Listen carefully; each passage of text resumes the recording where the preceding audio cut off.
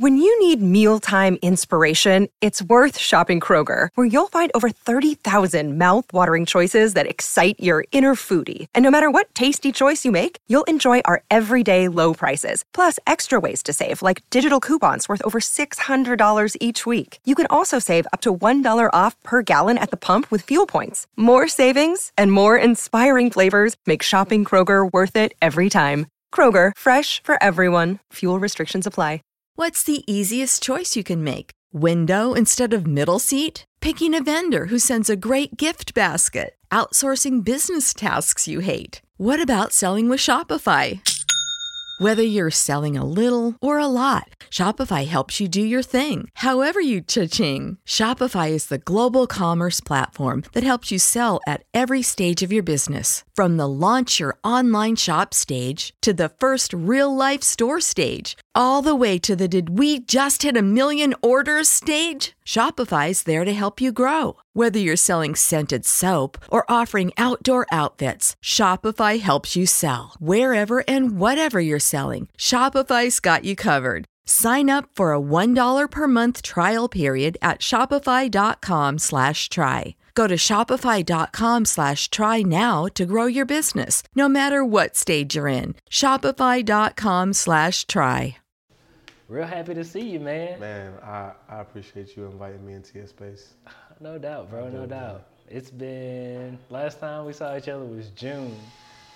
Was it June? It was June, bro. I felt like it was like August, though. Oh, no, it was June. And that just goes to show the like sense of time. It just, the time is flying. Facts. Because I definitely felt like it was August. Man, your month's flying by, bro. Your month's flying by. How you make your months go so fast? I don't know. I mean, I don't necessarily know that's a good thing. I might need to slow down a little bit. You moving, bro.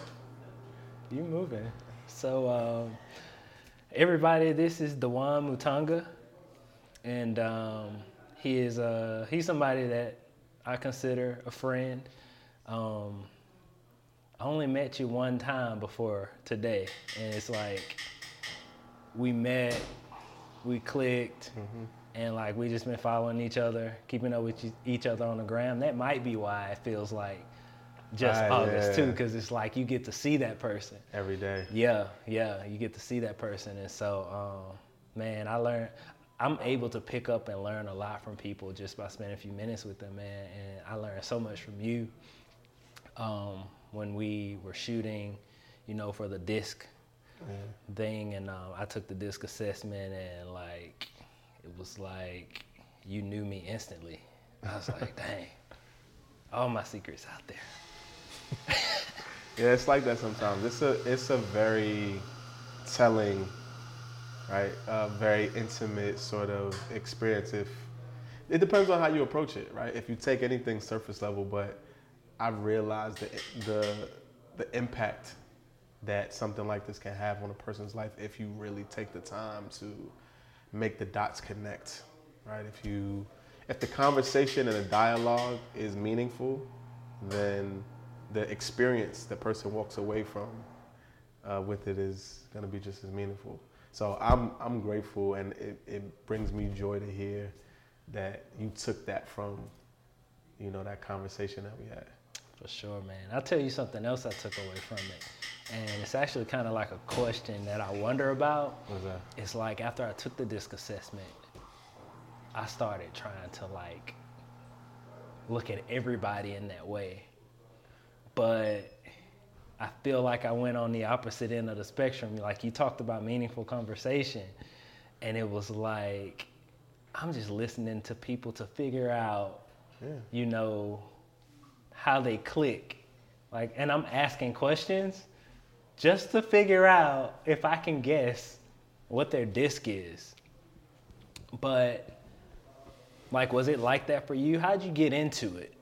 Yeah, so for me, it was interesting. So a little backstory. So I actually got into coaching in 2014, right? I went through some training. I went through the training first and then trained on the opposite end. So it was really interesting to experience it firsthand, because if I've not done it before, then I don't know what the person sitting in the seat across from me is experiencing. So I went through the experience first and then started training. And then from there, I went through training, I would say, for probably about a year, maybe a year or two. And I actually got my first like one-on-one client, because these were group settings that I was doing trainings in. I got my first one-on-one client, I want to say 2016. And I've been coaching since. Now, as it relates to DISC, right? That started in 2017. God rest his dad, Chris Daniels, he did my DISC assessment with me. Now, I had heard of it before, but not really did anything with it. But Chris did my assessment with me. And I'm a 99D and Chris was a D. And so it was so interesting to have somebody who mirrored my actual style.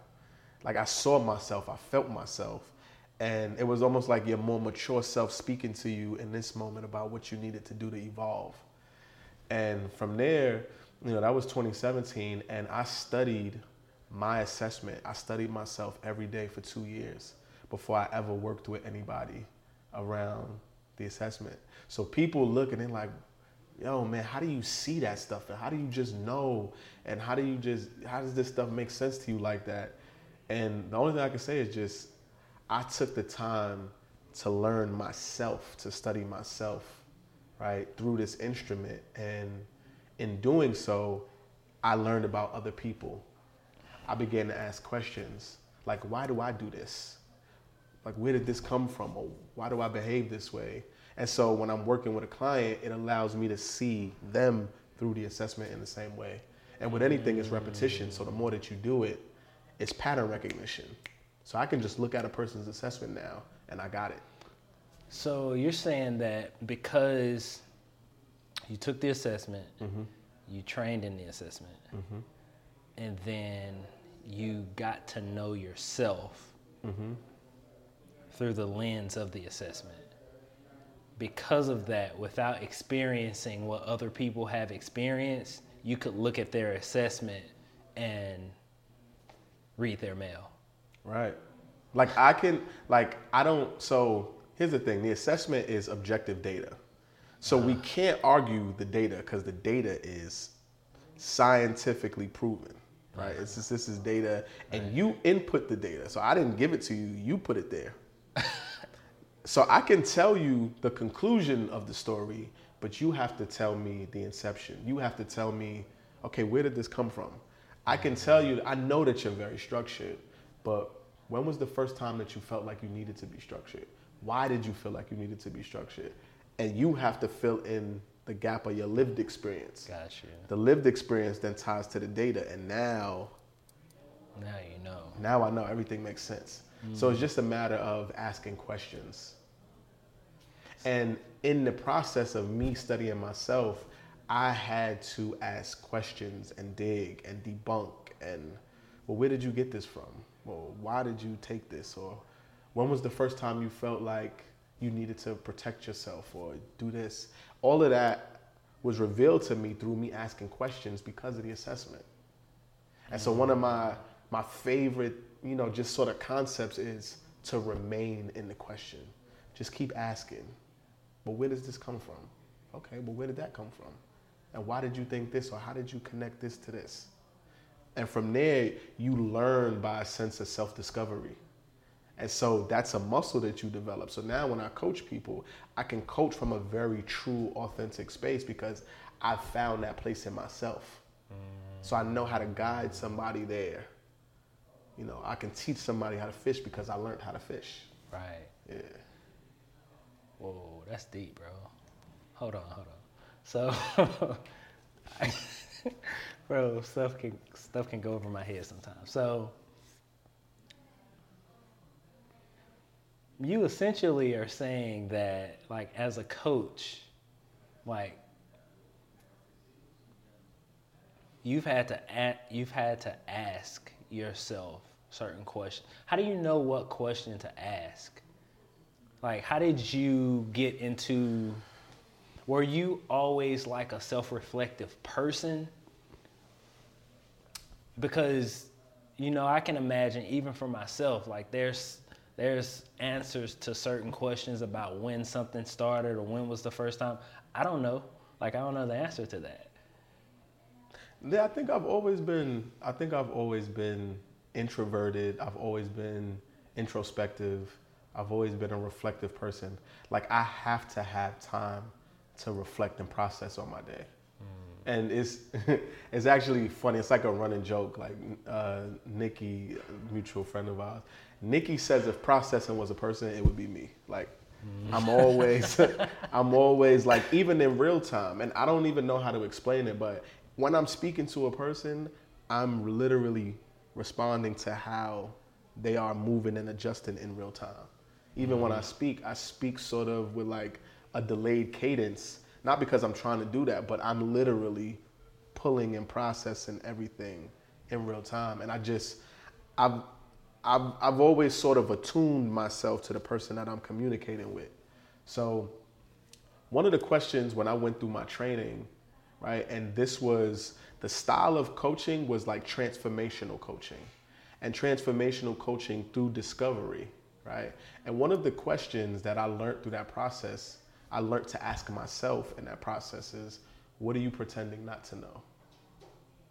Like, we so often go to, oh no, I don't know. Or where did that come? Oh, I don't know. That's not true. Anybody that says they don't know, they haven't taken the time to be still, to be present, to be grounded in themselves, to find the answer, because all the answers are in here. A lot of times we're being sped up by the world, we're being distracted, and it gets us away from ourselves. But if we take time to be still, to be present, and just ask questions, the answers are there.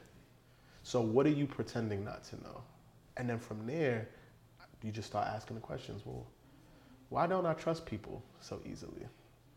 When was the first time I felt like I needed to guard myself or protect myself? And then you start to go back in your lived experience and go, well, this thing happened. And I didn't really understand then, but it's showing itself all these years later. And when we do that in enough areas of our lives, it starts to create a picture, a more comprehensive picture about who we are and why we behave the way that we behave.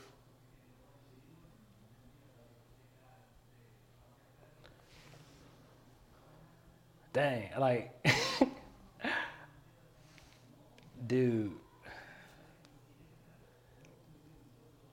that's crazy. I'm trying to do that now. Like, as you're telling me, I'm just like following the process. Do you have that written down anywhere? Like that's a very descriptive way of doing that, and it seems like it comes so naturally to you.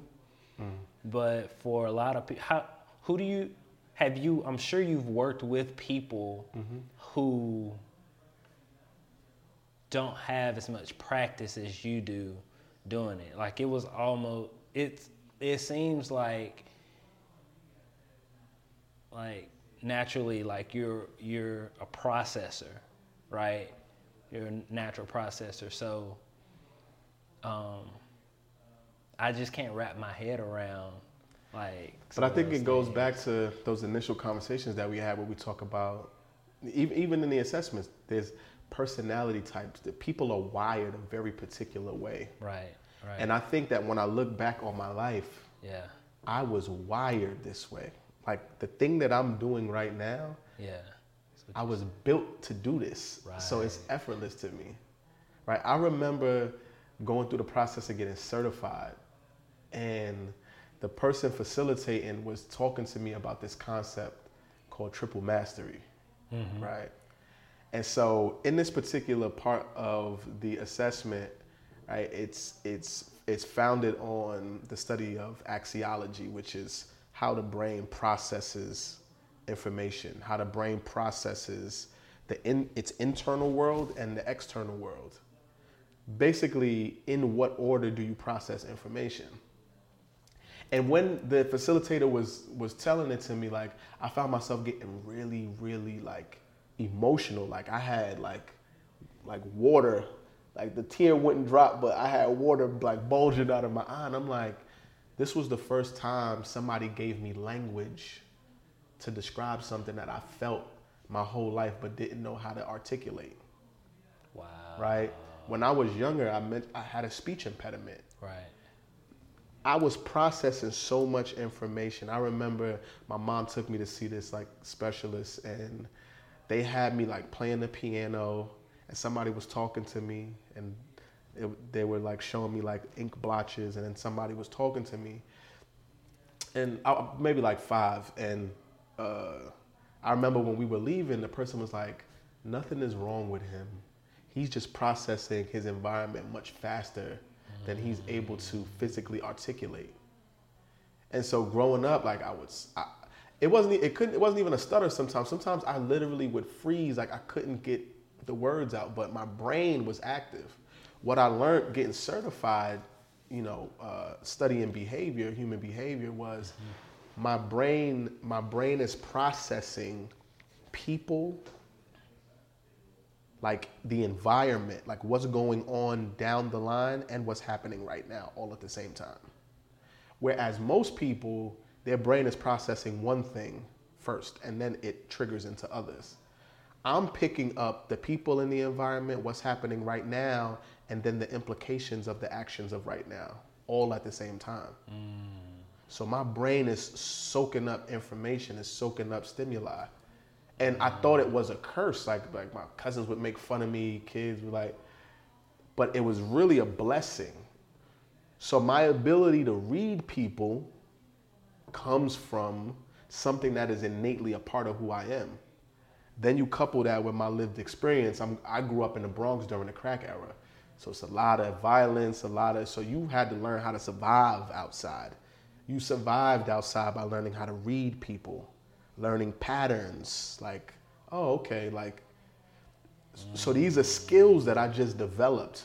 I told you I learned how to play chess. A lot of success with playing chess is pattern recognition and learning how to play moves ahead, anticipating, right? All of this goes into it all feeds into my natural makeup. So when you look at my assessment, I'm built, the way I am built, my personality type, I'm built to coach people, right? I'm a 99D, which means I'm an executor, I'm very assertive. My next highest attribute is my S, my stability, my pace, my ability to support a person through the process of executing something. That's the epitome of what a coach is, to guide, to advise, to support a person. So when people ask me, like, just how do you do this? I'm like, I can't really explain it, but it's just a part of who I am. But because I've had time to reflect and I've paused, I can give you all of these details back to when I was 5 years old as to why I do what I do now. Yeah. That's hard, bro. That's dope. That's really dope. Yo, what's goody, fam? Listen, I know. I'm going to let you get back to the episode, but I wanted to take a minute to let you know about the Human Behavior Mastery course. Yes, we have a course that we put together for coaches, consultants, corporate leaders, and entrepreneurs. I know you're listening to the pod, and it's all of this numbers and the adaptive and the natural, the D, the I, the attributes. We put together a comprehensive course to walk you through exactly how to understand each one of the personality types, each one of the values, and we're going to show you exactly how to get the most out of each type. What things you need to avoid, what environments to put you in, and what pieces to put around you to be successful. So if you're looking at taking your business, your life, or your relationship to the next level, make sure you go check out the Human Behavior Mastery course. Back to the episode. So I believe that, and I think you had an Instagram, reel where you were talking about, and get me straight if I get it wrong, but what I took from it was like, we all have things that make us great, and what comes with those things are blind spots. Right. So I don't like the word weakness, right? Like blind spot is more natural, right? But here's the thing, like blind spots are natural, but weaknesses are manufactured, right? And what I mean by that is with every gift that you have a corresponding like blind spot, right? There's the gift and the curse, there's yin and yang, there's balance. Right. But a weakness comes from you ignoring the fact that this is a blind spot. And when you sort of continue to invest energy in that, you create a weakness that doesn't have to exist, right? So if I know that I'm not detail oriented and I continue to go like, okay, let me just keep going and going, but I don't put anything in place to complement the fact that I'm not detail oriented, it becomes a glaring weakness. Right. But if I go, hey bro, listen, I know you're really good with structure. Can you help? Can you look this over for me? The blind spot that I have naturally now is complemented because I've not ignored it, but I've fed it. Right. So the analogy that I always give is that of Superman, right? And if you read anything into Superman, you know that Superman is a normal person on Krypton. And his parents sent him to Earth, right? Because the Earth's atmosphere would be better for him. So Superman is only super because the Earth's sun is younger than the sun on Krypton. And the younger sun, the rays, it soaks up his skin and it makes it strong. And he's super fast. He gets all of his powers because it's powered by the Earth's young sun. But if you take Superman off of Earth, he's not super anymore. Whoa. Right? So in the last Superman movie, they came and on the spaceship, they like drowned out the sun. So when he went on the ship, he was like a normal person. He was bleeding. Things that you never saw Superman do. Yeah. And I think that we often put ourselves in these environments where we can appear weak because we're comparing ourselves to other people. Like, oh, they're great at that, and I'm gonna go try to do that. But you're operating outside of your zone of genius. So I always coach and advise people like, what is your source? What is the thing that makes you super? For Superman, it's the sun. But then there's an environment that is gonna be conducive to you staying super. So Superman could leave Earth's atmosphere and still be connected to the sun. But we love him as Superman because on Earth, we're mere mortals. He looks like the best thing since sliced bread. Right, right. So that's where you get celebrated for the thing that makes you unique. So my thing is find your source and then find your Earth, whatever that is. Your Earth could be a person that you partner with. Your Earth could be an environment, like whatever it is, go there and stay there. And then the things that you are weak at, right? Because Superman's super, but when he's near kryptonite, he buckles. We be paying too much attention to the kryptonite because we worrying about what somebody else is doing. And if you look at every superhero, they have a strength, but they always have a blind spot. Always. Yeah. Yeah. That's so true. So how do you're basically saying a weakness is manufactured because we choose to ignore the blind spot. Yep. And us ignoring the blind spot is us either trying to build on a weakness that we think that we have and thinking that like we can overcome that ourselves. Mm-hmm. So the manufacturing the weakness part can come from ignoring it, right? Or investing too much energy into it. So ignoring something, my thing is if you're sick and you don't treat it, it doesn't go away. Right. It festers, it grows. Right. It gets worse. Right. At the same time, if that's all you focus on is trying to oh, I want to make this better. I want to.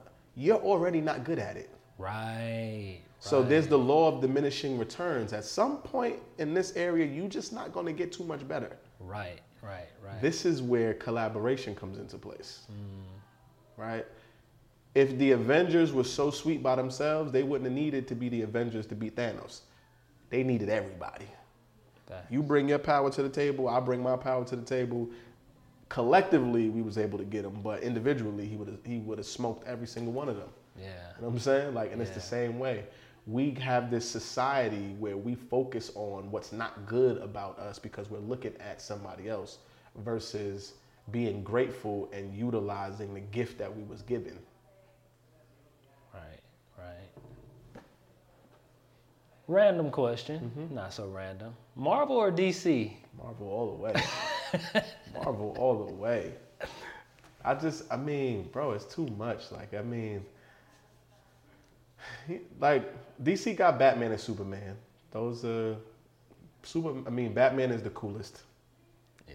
Superman, he's a beast. He's corny, but he'll give you some work. You know what I'm saying? Yeah. But Marvel just got everybody, bro. X-Men, the Avengers.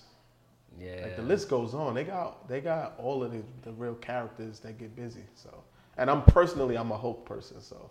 Okay. Yeah. Okay. Hulk yeah. is my vibe. Hulk is pretty dope. Yeah. Hulk's my guy. Pretty, I could see him being your guy. Yeah. I often compare myself to Hulk. The duality of being Bruce Banner and then the flip side being Hulk. When did you start like identifying with it or seeing like a connection? It was in the process of me studying my assessment. So when I studied my assessment, right, my profile is sort of a unicorn profile, meaning like my key areas are juxtaposed to each other. So when you look at somebody who is typically a high D, this is a very dominant personality, very assertive or aggressive, very strong. That represents the Hulk, right? D's are great for getting stuff done, but it's not going to be the prettiest. Like, they come through in the clutch when it's a crisis, when you need to just bull through something and make it happen, right? On the flip side, completely juxtaposed to that is the S. The S is very cool, very calm, very collected. You know, you don't really see them with too much emotion. They're very poised and calculated. They're process-oriented, right? And so I sort of vacillate between both of those. Like, when everything is cool, I'm cool. But the moment something happens, you'll see me shift right into the Hulk. And I as I evaluated my lived experience, I was like, oh, okay.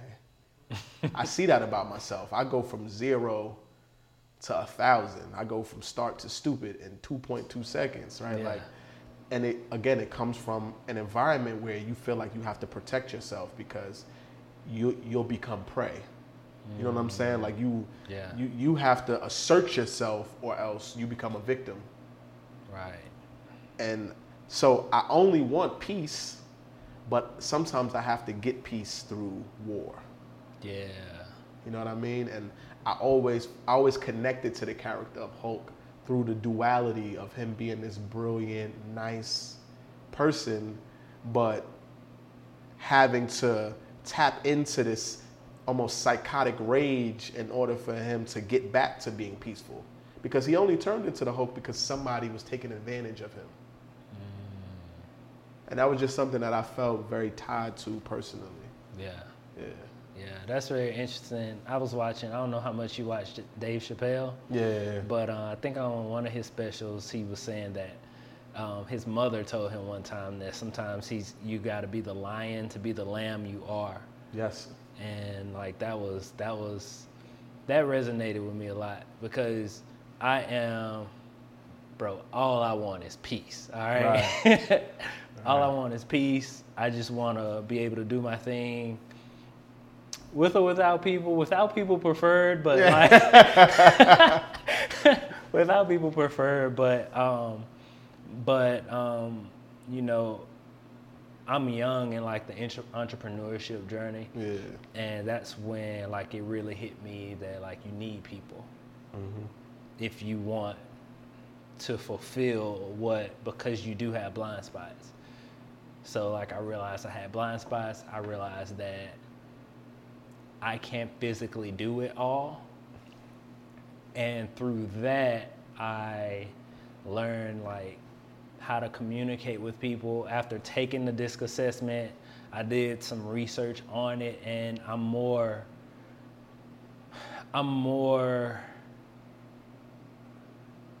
I have a different approach. Like my mindset is different. I attribute everything to a person's personality. And it's like they're gonna do what they're gonna do, like based on who they are, and I have to get to know a person to put them in the best position to win on my team. And some people aren't a good fit, and it's not their fault. We just don't hoo-ha, you know what I'm saying? Right. We just don't hoo-ha. Right. And that's very different than I used to be. Like I used to have a very, I would say for lack of a better term, combative attitude towards people who I couldn't work with. And dude, that's drastically changed. Yeah, I think that's one of the things it's one of the things that I definitely want people to walk away from when they take it, right? My thing is, how can we use our difference to make a difference? Right, so figuring out the puzzle piece that we are together. When you realize that, and this was really, really, this was a healing part for me. Everybody's doing their best. Thanks. Even when they're doing foul, messed up stuff, they're doing their best, right? Because here's the one truth that I've learned. It's not even people's personalities. Some people don't even know why they're the way they are. What I realized is everybody is doing what they do to make themselves feel safe. And when you realize that this person is operating this way simply because they want to be safe, instead of looking at it like this person is doing something to me or they're being annoying, you have a level of compassion because of the understanding. When I understand that you're doing this because of your lived experience, because you're trying to make yourself safe, I go, oh, I get it. I can extend you compassion as opposed to being annoyed that, man, why you talking so much? Right, that talking might be a defense mechanism. That talking may be your way of deflecting discomfort in some way. And there's really no right or wrong. It's just what is your way. And so when you're working with people, it's not a right or a wrong. It's, does this way work best in this situation for what we're trying to achieve? Yeah. So again, how can we use our differences to make a difference? But there's no right or wrong. There is no good or bad. As you're saying that, I remember you talking about like your greatest fear. And I want you to share that. Right. But like I use that to explain to other people how I operate. Yeah. Because my biggest fear is creating something that's trash and it lasts forever. That's my fear. That's why you probably been seeing me like looking, feeling on my pocket. Right. I want the audio to be straight. So, I've been like looking back at the camera, like right. Because you're a high C, right? And and so that's the like understanding. Everybody has a biggest fear, and we all operate from our biggest fear. Right. You are a high C. A high C's biggest fear is criticism. That's why high C's are perfectionists. They take their time, they're meticulous, they're systematic, they're exact and precise, right? You want to measure twice and cut once because your biggest fear is investing all of yourself into something only for it to be criticized or mocked or ridiculed in some way. And when you understand that, I go, okay. So when you're asking a bunch of questions, I'm not like offended, like, man, like, why is he asking me so many questions or whatever? I know, like, he's trying to gather information so that he can make sense of this so he can feel safe and secure. Right. You get what I'm saying? So Yeah. I'm a 99D, right? So if you're a D, your biggest fear is being taken advantage of or being made to feel insignificant or being manipulated. So a D is very assertive, is very demanding, is very driving in what they do because they're trying to protect themselves from being taken advantage of. So the question I had to ask myself was, when was the first time you felt unsafe, or when was the first time you felt like someone took advantage of you? And I realized, like, oh, this started in my childhood. Yeah. Like, again, I said I grew up in the Bronx during the crack era.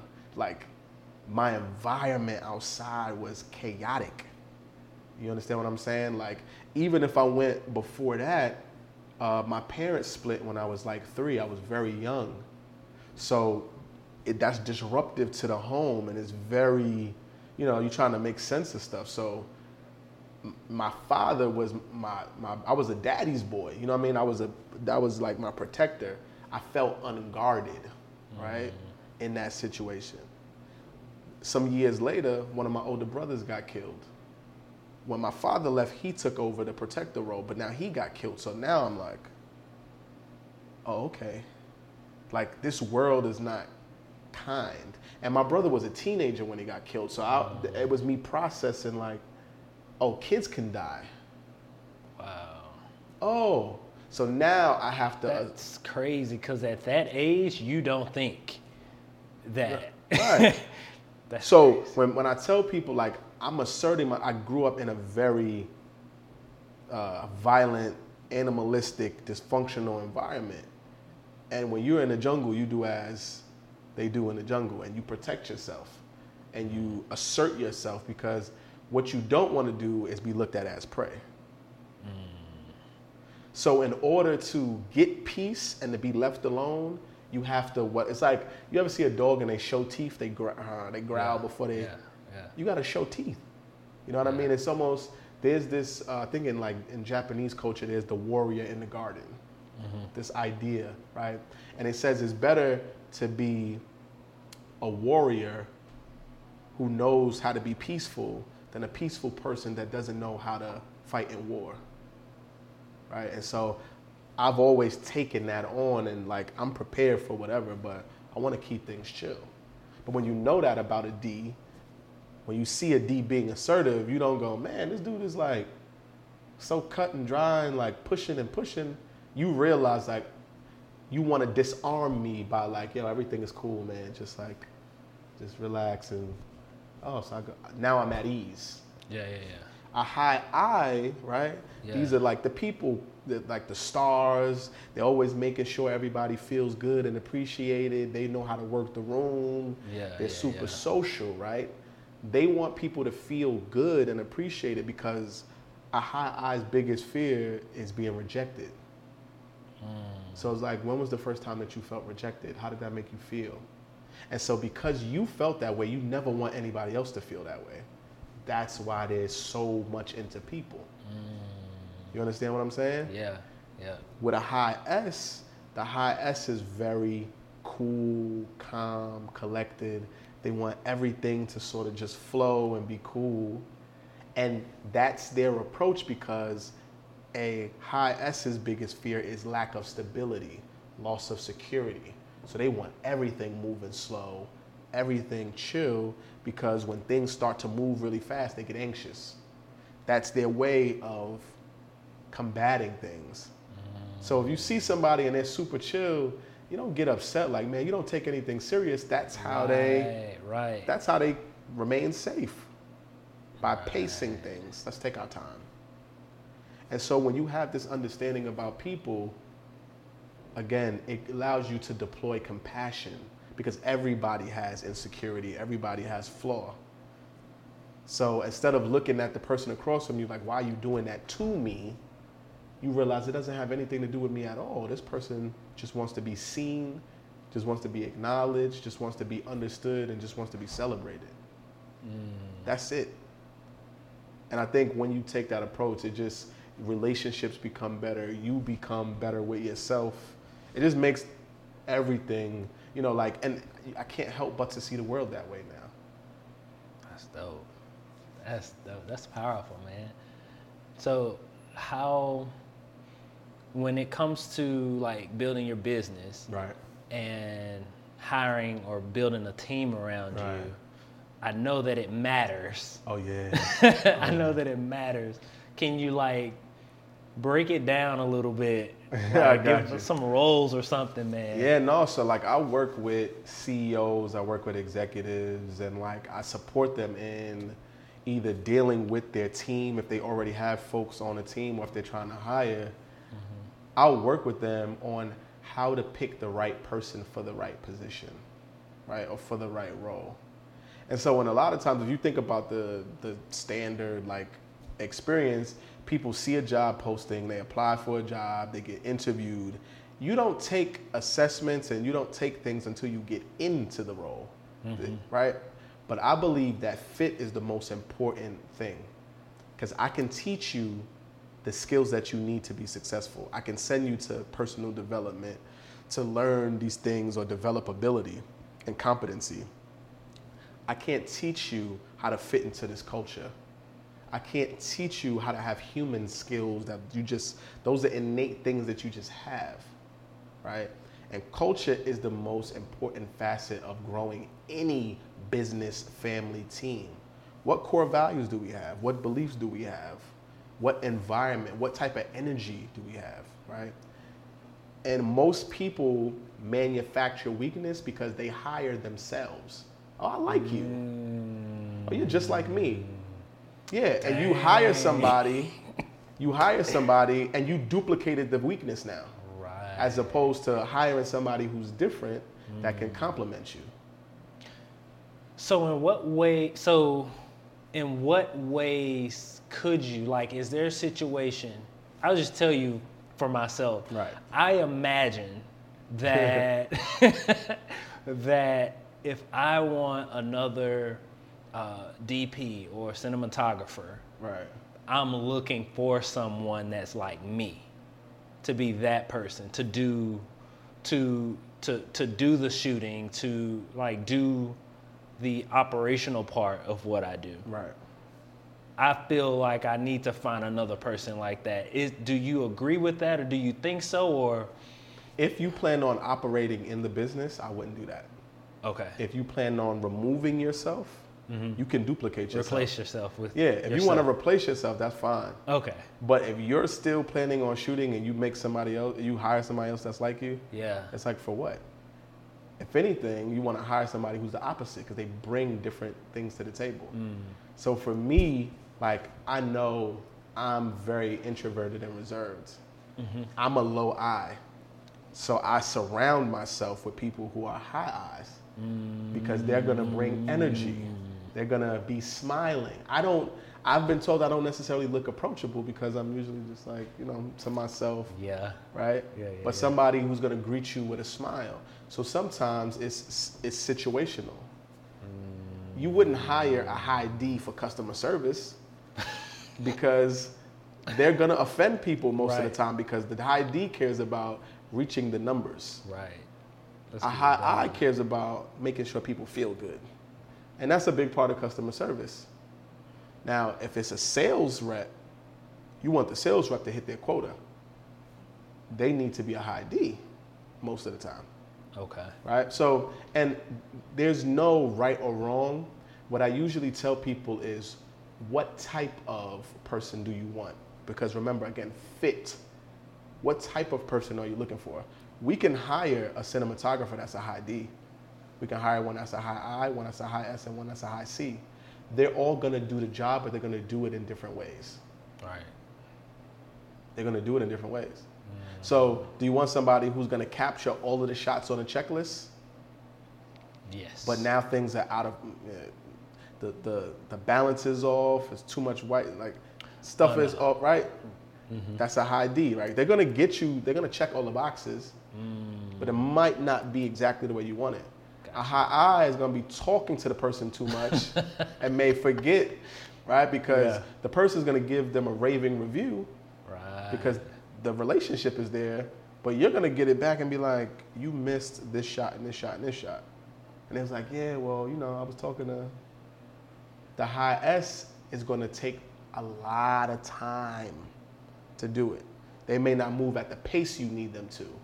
They're gonna make sure it gets done, but it's gonna take them more time. And the high C is going to not only get it done, they're gonna get it done right. Very meticulous, they're paying attention to every detail, right? But what they may not pay attention to is the relational aspect. Right. Having conversation with a person, like the vibe, what's the energy? You playing music, what's the ambiance? What's the, right? Like, so again, with every gift, there's a blind spot. Right. And when you know that, you know to get one person from every facet because it completes the environment. It completes the team. So you want to have a high D, but you want to have them in the right spot. I always equate it to this. Making somebody fit in a culture that they don't fit into is like going to, like trying to go sit in a car and you're trying to squeeze in. Or, you know, like I'm from New York City, so getting on a train and it's packed and I'm trying to squeeze into a seat. Yeah. It's uncomfortable. Like I got a person here and here. I'm trying to like adjust myself to get in a seat. All right. It's different when you go home for Thanksgiving though.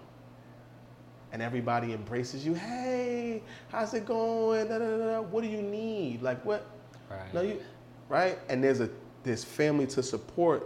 Oh, we know him. He ain't gonna do that. Or don't let her cook that. She don't. Right? Right. The team is embracing you for who you are. The culture is inviting, is warm, versus just fit into this peg. And so when you put a person in a role, as opposed to making the role revolve around the person, you set them up for failure. You're gonna have to break that down, bro. I understand the concept that you just explained, but so if I put you in a role, right? So let's say you are, if I put you as a sales rep, knowing you're a high C, right? You're going to struggle with hitting a quota because you're going to want to make sure every single call is perfect. You're going to want to study the script. You're going to want to do this and that.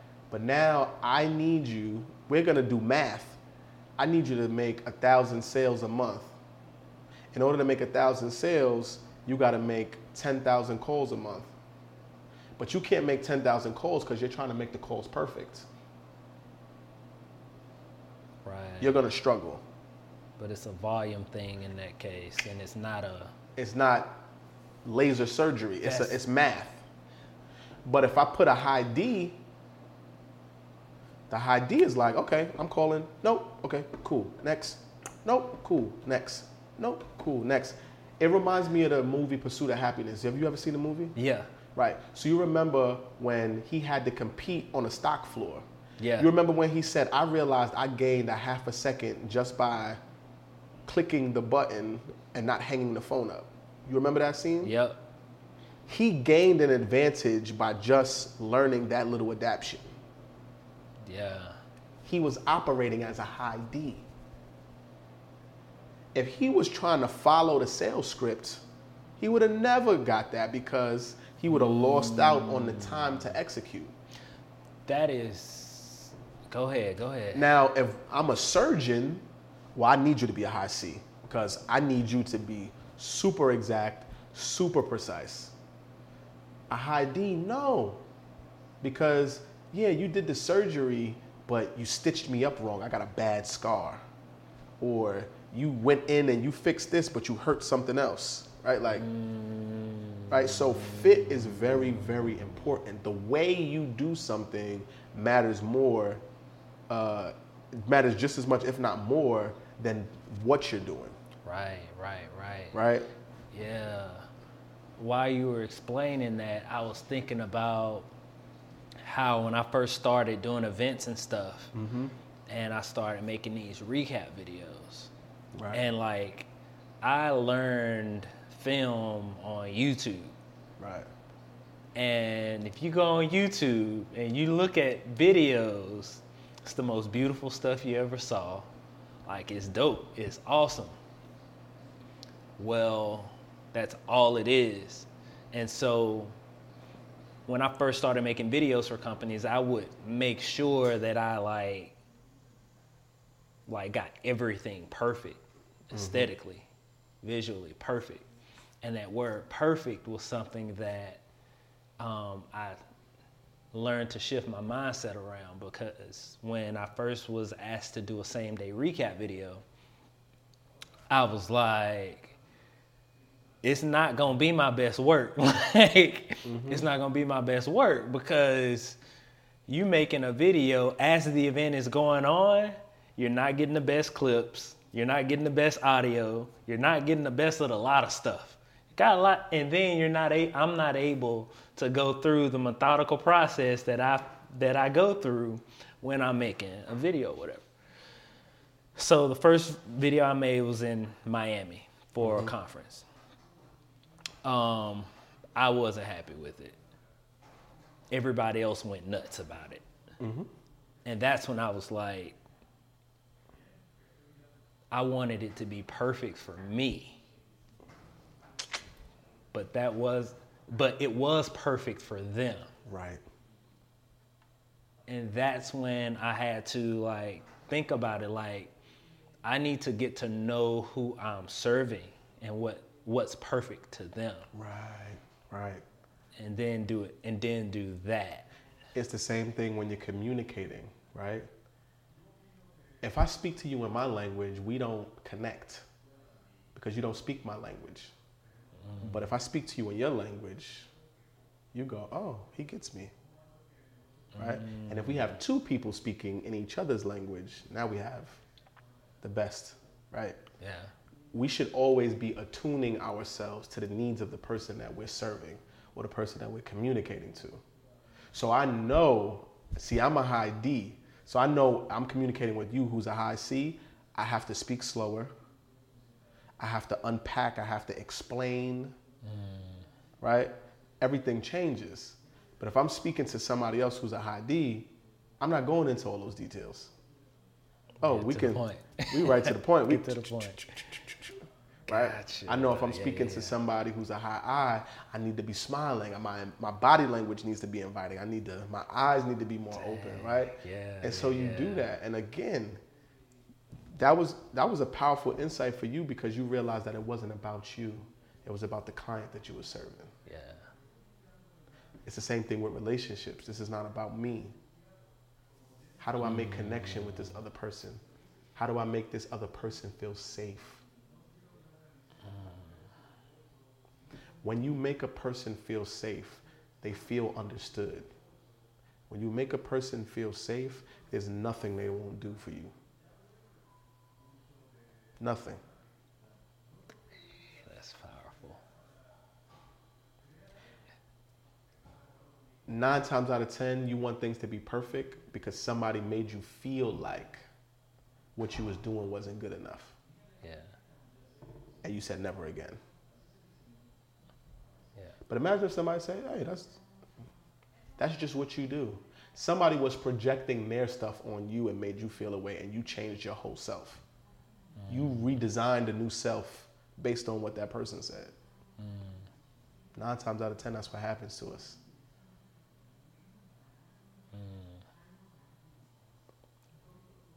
So my question about that would be, it seems like what our disc is heavily influenced by our experience as a child. Is that accurate? Yeah, the way it informs a lot of our ways of thinking is established in those first 7 years of life. And then every year, sort of year, as we grow and develop, it becomes much harder to change that programming, that initial baseline. Yeah.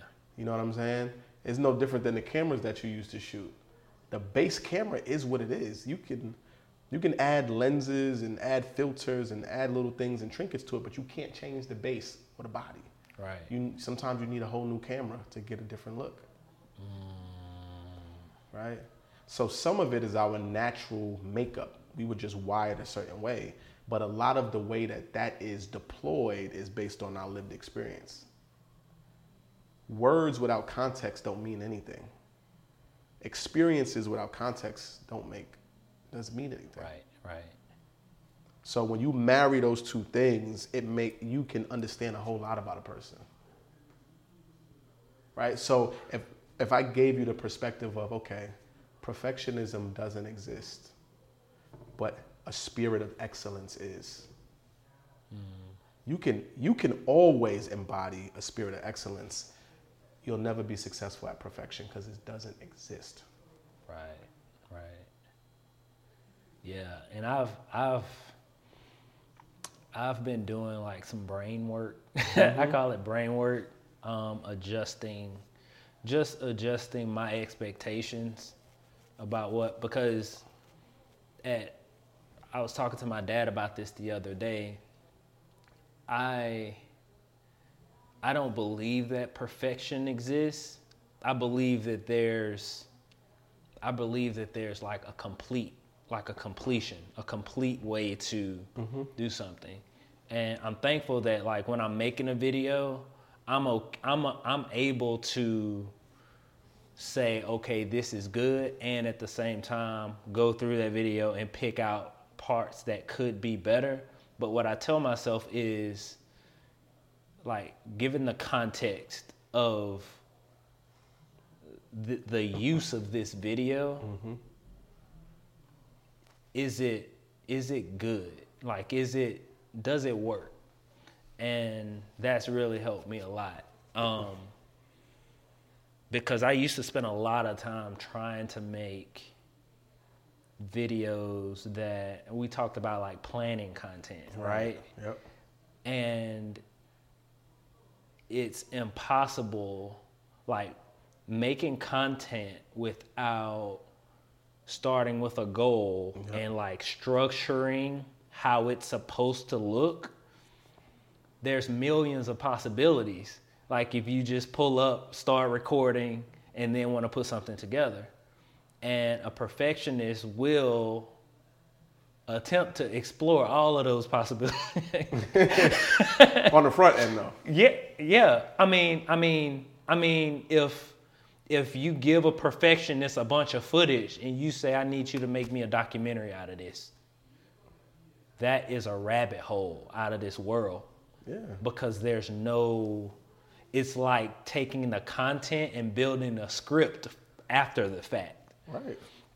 And so I've had to adjust how I roll in that respect, because perfect for a bunch of content that just got thrown in my lap versus perfect when I am planning it, those are two different things. So perfect has to be adjustable. It isn't fixed. Exactly. It's an adaptable thing. Exactly. And that's why context is important. What is perfect for this situation? Yes. That's a bar. What fits this? Perfect for me and perfect for you are two different things. Perfect for me looks like getting it done. I don't care how I got it done. I don't care what it looks like. I don't care how people feel about how it, right? Right. I'm wired to get stuff done. Yeah. Perfect for you is not just getting it done, but it's getting it done right. Right. The first time. Yep. Right? So somebody's gonna show me, somebody's gonna show me their website, and I'm be like, somebody may show me, yo, I got this video I just shot, yo. I'm like, yo, you executed, bro. That's dope. The video's dope. Whatever. And you like, the white balance is off. He's not centered in the video. There's a delay in the audio a little bit. I'm like, my man got the video out. What are we talking about? Yeah. It looks different. And again, like we were talking about before with perspective, that's the beauty of perspective.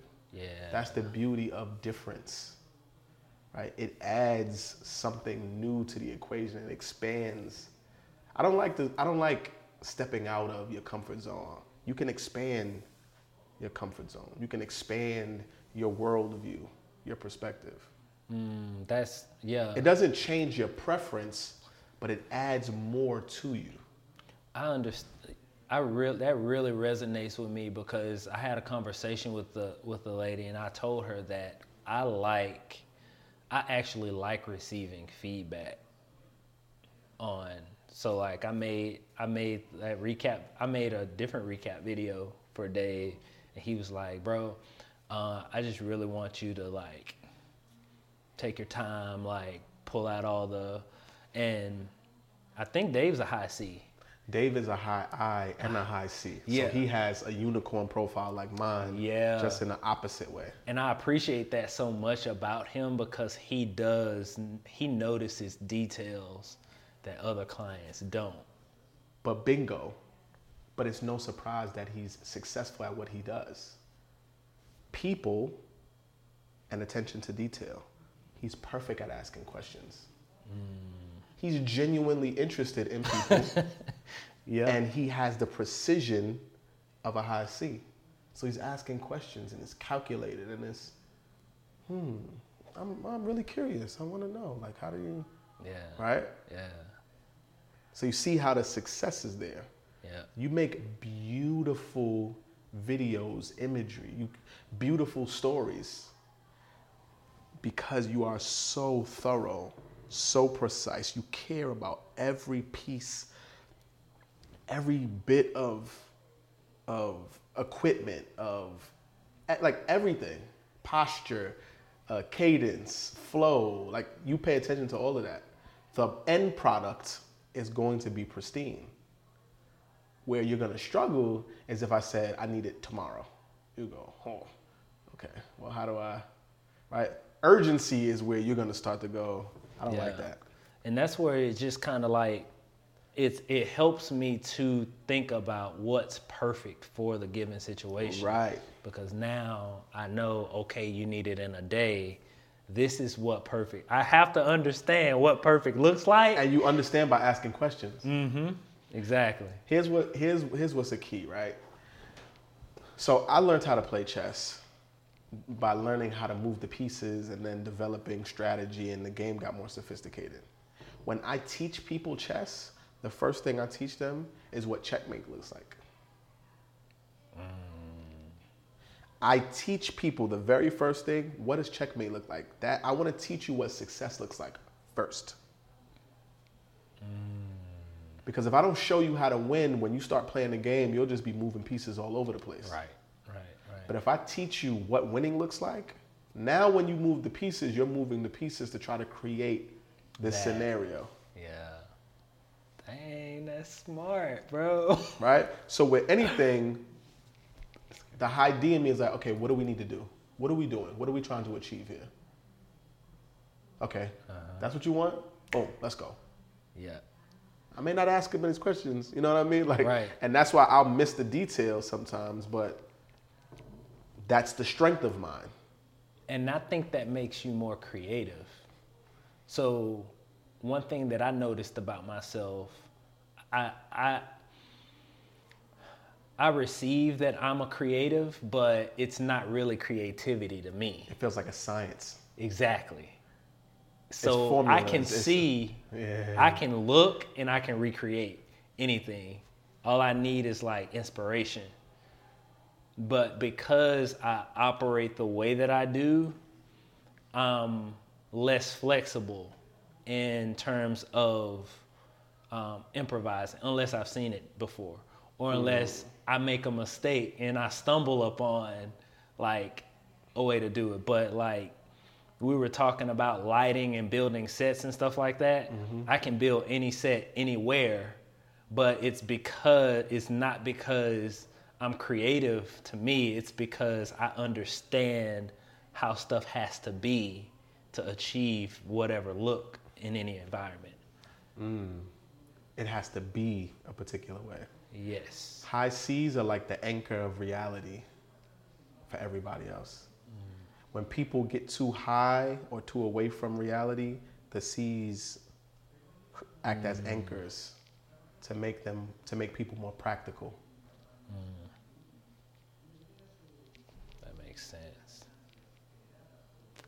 can sometimes be confused with pessimism. It can be. They're like, man, and I bet you the people that say that are high. They're definitely high eyes. Probably. They're definitely high eyes. Yeah. Yeah, man. Wow. Bro, such a good conversation, man. Man, I appreciate it. It's definitely been fruitful. Bro, thank you, man. Thank you. Nah, thank you for inviting me to your space again. And conversations like this always mean a lot because you're able to sort of connect and learn things and navigate mental space, right? Yeah. Sometimes heart space. But like, you walk away from these conversations with soul food. Facts. Something that really sticks with you. Facts, bro. Well, thank you, man. Thank you again, bro. Appreciate you. Anything you want to leave for the audience? I don't have like a everybody has their thing that they do on podcasts, but you know, having a podcast with no name, we're gonna keep it imperfect, you know. But you know, if you want to leave the audience with anything, man, anything encouraging. My thing is very simple. It's just choose yourself. Choose yourself. You will always fail at being who you're supposed to be. And the only way that you win, the one way you can ensure that you never fail, is to be exactly who you are. So, I mean, like, if anybody is watching this, like, the best thing you could do for yourself is to choose yourself and stay true to yourself early, often, and continuously. And do so even when it's not convenient. That's hard, bro. Appreciate it, brother. Appreciate you, my brother. Appreciate it. All right, family. We're out. We just had this crazy conversation. We're out of here. As always, I love y'all. Peace. Save big on brunch for mom, all in the Kroger app. Get 16-ounce packs of flavorful Angus 90% lean ground sirloin for $4.99 each with a digital coupon. Then buy 2, get 2 free on 12 packs of delicious Coca-Cola, Pepsi, or 7-Up, all with your card. Shop these deals at your local Kroger today, or tap the screen now to download the Kroger app to save big today. Kroger, fresh for everyone. Prices and product availability subject to change. Restrictions apply. See site for details.